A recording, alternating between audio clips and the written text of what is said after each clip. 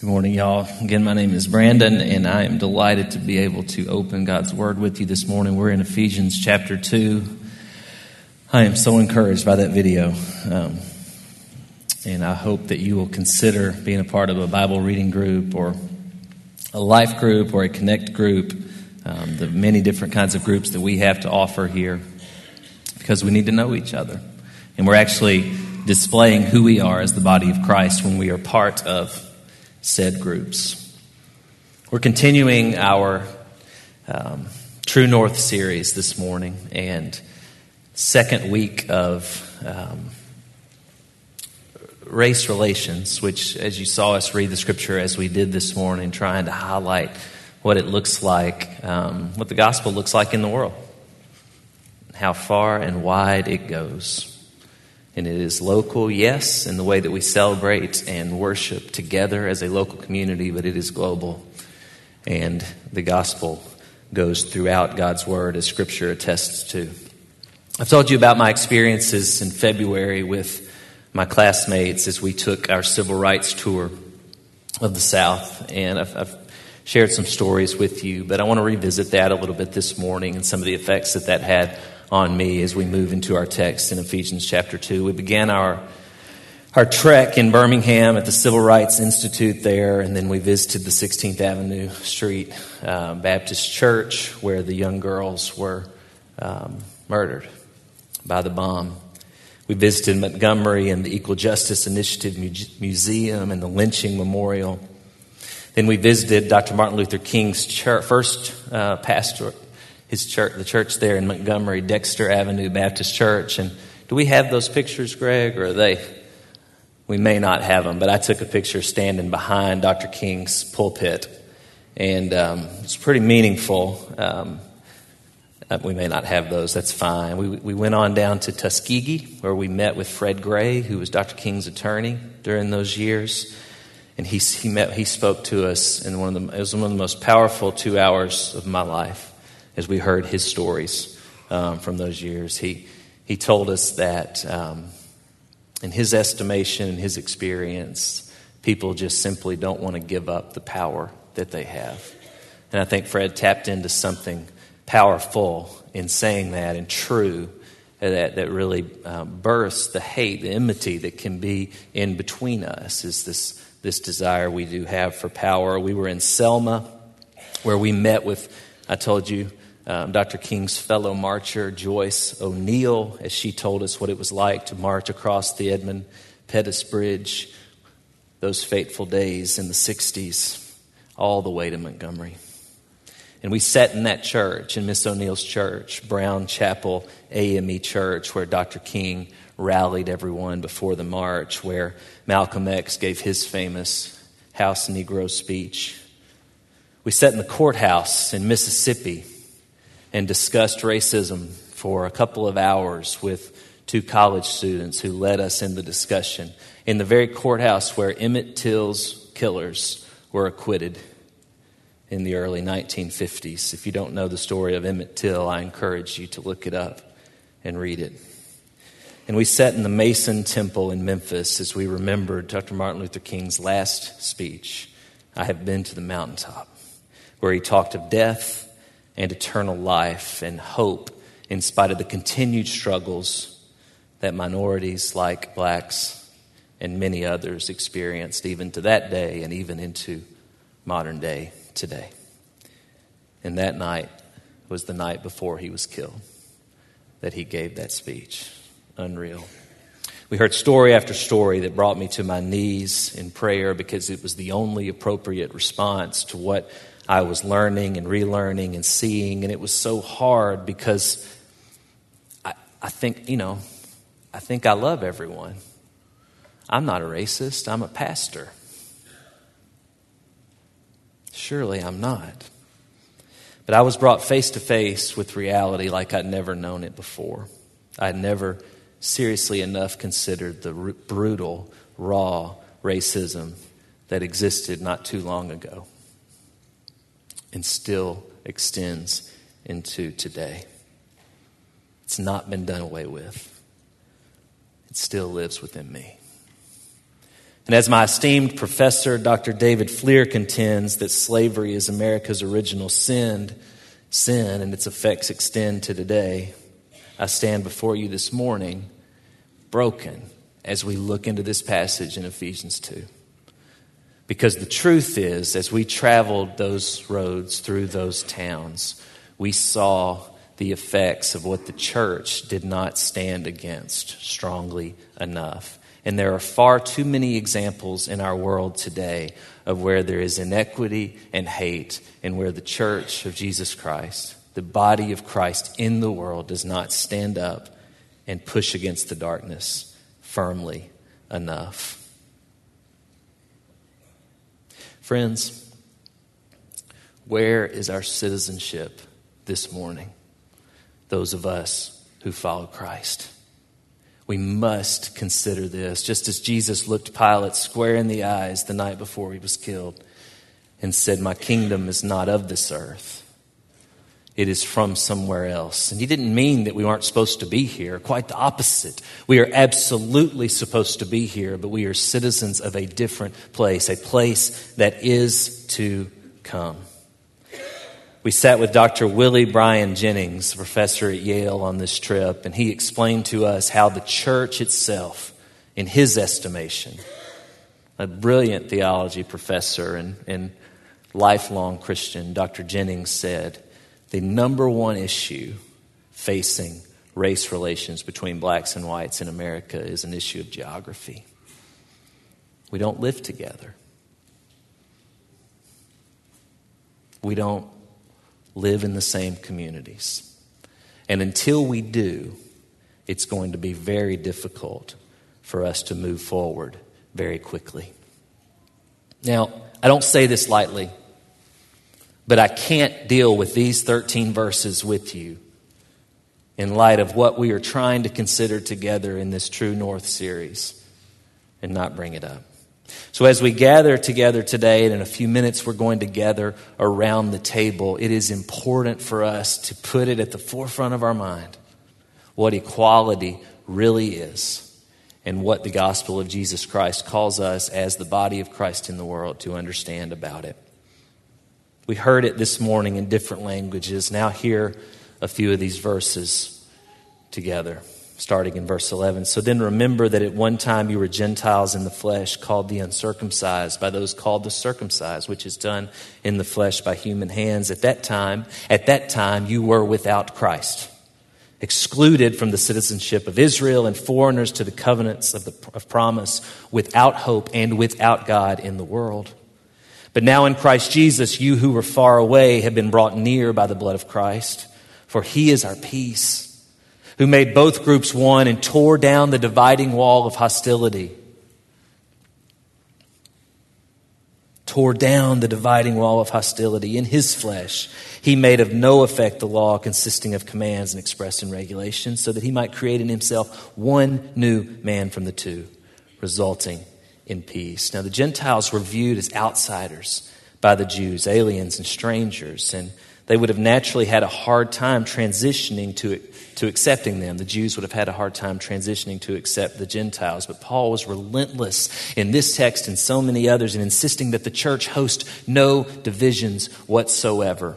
Both groups were alienated. The Jews from their position of being inside as God's chosen people, as we sang, "Ye chosen seed of Israel's race."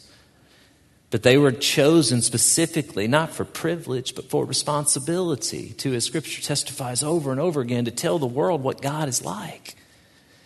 So they from the inside and the Gentiles from the outside, not being with God, not being without God in the world, both were standing far from God's ideal that was coming to fruition in Christ. This is what we proclaimed last week when we watched our fellow saints, brothers and sisters in Christ, go into the baptismal waters declaring who we are in Christ. And that is what Paul is getting at here in these verses, trying to help us understand who we are in Christ. Galatians chapter 3, Paul writes, starting in verse 27, "For those of you who were baptized into Christ have been clothed with Christ. You got new clothes, as we talked about last week. There's no Jew or Greek, slave or free, male and female, since you are all one in Christ Jesus. And if you belong to Christ, then you are Abraham's seed, heirs according to the promise. What once was exclusively set aside for the Jews is now available and for everyone. We are in Christ. This is our identity. It doesn't mean we're not different. We are made uniquely. I hope you saw that on display as we read the scripture earlier. We should see color. We should celebrate color, but we are not better than anyone else. And for far too long in the history of human history, we have done this over and over. We have figured out ways to believe in our heart and mind that one group is better than another, and we cannot do that if we are citizens of God's kingdom. No one is more valuable than anyone else. There is no favoritism.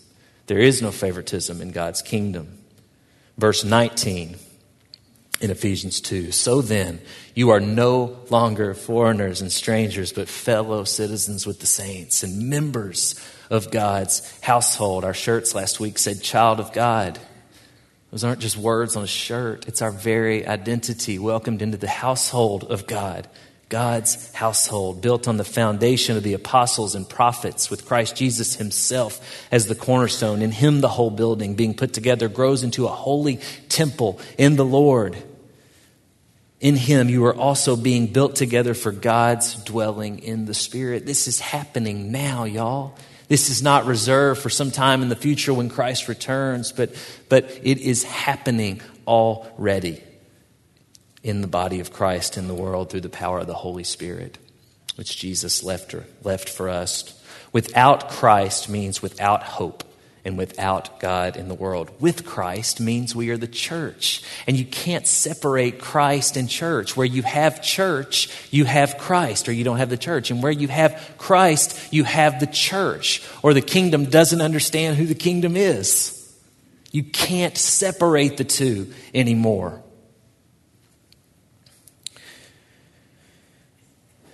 Chapter 1 in Ephesians, verses 22 and 23 says, and he subjected everything under his feet and appointed him as head over everything for the church, which is his body, the fullness of the one who fills all things in every way. It's text segments like this that help affirm, because I forget it so easily, how important the collection of us is. The body of Christ, this is who we were made to be. And I think we do a disservice sometimes by weighing more heavily our understanding of individualism in the kingdom, that we have a personal relationship with Jesus Christ, which we do. But we set that apart because we want people to decide to follow Jesus. But it's just as important, perhaps even more, that our community does follow Jesus. And that is what compels our individuals to decide to join that community, not just sign up for fire insurance. Individualism is a scourge, y'all. It stunts our growth. It is utterly selfish. Eugene Peterson says this about the individualist. The individualist is the person who is convinced that she or he can love their neighbors without knowing their names. The person who assumes getting ahead means leaving others behind. The individualist lives with a mindset of scarcity rather than abundance. And the church, the body of Christ in the world, is the antidote for individualism. Because we're not without God in the world. And everything about the world is soaked in God. In a study done this year by Lifeway, I don't know if I was shocked by this or not, but I'm so sad about it. And I want Harpathites to be so different than this. And the Bible reading groups are a huge help to that. But 2/3 of churchgoers in the United States of America, according to Lifeway research this year, 2/3 say they don't need other Christians for discipleship. Now, we're saying exactly the opposite of that here. So I don't know if our strategy is going to work, Susan. I believe it will. But if 2/3 believe they don't need others for discipleship, we've got to work harder than we're working. Harville Hendricks is one of the founders of Imago Couples Therapy. It's one of the bedrocks of the practice is to help ensure that each person in any and every relationship feels that they have a voice in the relationship and that they're heard, like in a marriage relationship, which is so important in the church, that the husband and the wife would feel like they are really heard by one another. And Hendricks has done great work in this. And early in his career, when he was in a general therapy session, he was meeting with a man who had schizophrenia. And this man would constantly insist in their sessions. Over the span of the first 4 or 5 sessions, he insisted, and it was because of his condition, he insisted that he was Jesus Christ. He would not be who his name really was, but he would insist in these sessions that I'm Jesus Christ, over and over again. And Hendricks pushed back because he obviously wasn't, and the man continued to protest that he was. And finally, Hendricks just gave in and said, okay, and just tried to see it from the man's perspective and said, okay, you're Jesus Christ. And the man said, no, I'm not. I'm actually John Smith. And Hendricks was so confused. He was a young therapist. He said, what about the last several weeks of you protesting that you're Jesus Christ? What happened to that? The man with schizophrenia looked at Hendricks and said, I don't have to pretend to be who I'm not when I'm seen for who I really am. When I heard that story, I was so struck by it because it's exactly what I needed and what I need to realize and what I think you probably do too in the context of community, and how important it is for us to be seen as who we really are. And that is somebody who was once without God in the world, but who is no longer without God in the world. And that defines who we are. And I need you to see me that way. I need you to remind me that that's who I am, because this world and its individualistic nature teaches me something far different. And I'm weak, I confess to you this morning, and I believe it all too often. And I need to remember who I am. I need to remember who I am because I've got all these children that need to know who I am, because it's going to factor into who they think they are. I pray, and your children too. This matters, y'all. It matters so much. And the way we divide ourselves against each other, it evolves from not understanding who we really are. That's the inception point of it. Do you see what this passage teaches us about who we are? It's not just words on a page. When Paul says Jesus has demolished, that is a big word. A lot of our house is demolished by our children. Like this is like traumatic for me to think about that word. You can't just say demolished and pass over it.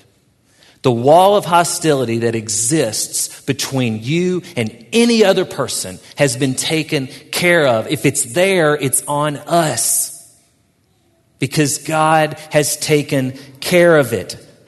Anything that separates insiders and outsiders, aliens and strangers, has been taken care of. There is a way around this, folks. We don't have to live in competition with one another anymore. In this house, I confessed that I felt unsettled at the beginning, and I don't have to feel that way, because this is a house of peace that Christ's very self supports, lifts up, builds up, for he is our cornerstone, and we can be welcoming to one another regardless of what we look like, regardless of what we look like. Jesus died. He lived, he died, and he rose again. And death has been defeated. And I need you to hear me. That means we don't have to hate one another anymore. There's nothing you can do to make God love you more. There's nothing you can do to make God love you less. And that applies to any other person you could look at. Any other person anywhere. This is no longer a competition. Jesus has freed us from that. That's why we can all join together around these tables this morning. And just as we did last week, as we looked into the baptismal waters and celebrated with new saints proclaiming that they wanted to be part of this group, We will proclaim that to one another today as we gather around the table. We can eat together because of what Christ has done. And it can be enjoyable. We can love one another. We can like one another. We can suffer together and trust that we're not going to harm one another.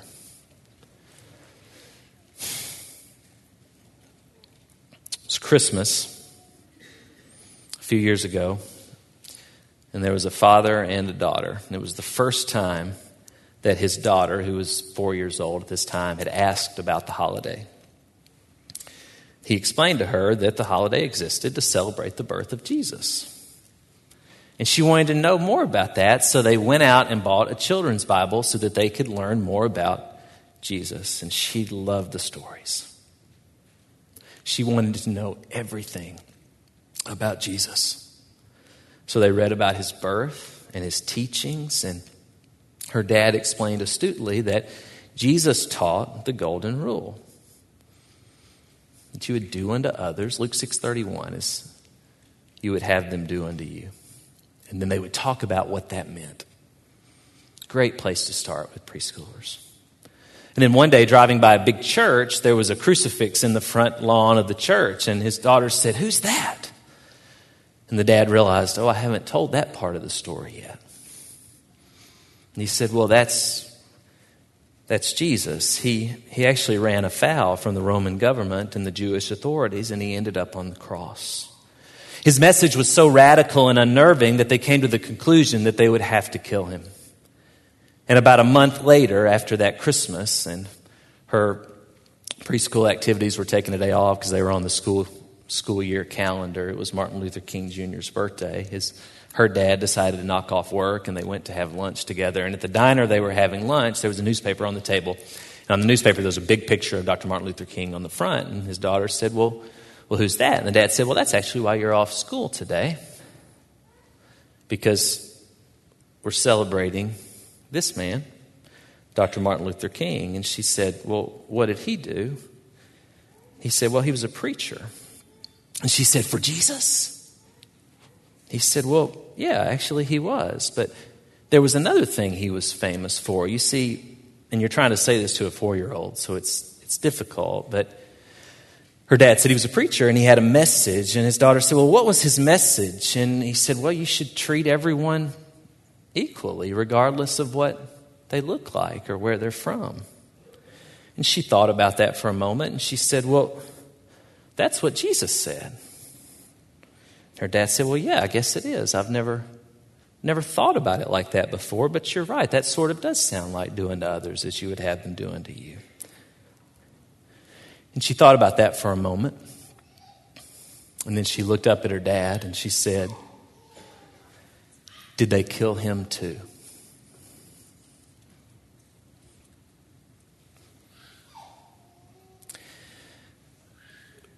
When we come around the table together, we must remember what allows us to. The most awful thing that's happened in human history. A man completely innocent, completely lovely, but as Oksana said, he bore our grief, our shame. He took our sin. So when we hate one another, we spit in the cross's face. When we hate one another, we go as far to kill our Savior all over again. I don't say that lightly. I don't say that for shock. I say that because I need to remember it. We're going to do this as we've done it a couple of times this summer. The band's going to come back up. There'll be music playing, and these next few moments are for you. You're not in a hurry. We've got a few minutes left. I want you to take your time, visit any of the tables that you'd like to. Deacons, go ahead and take your position at the tables to serve.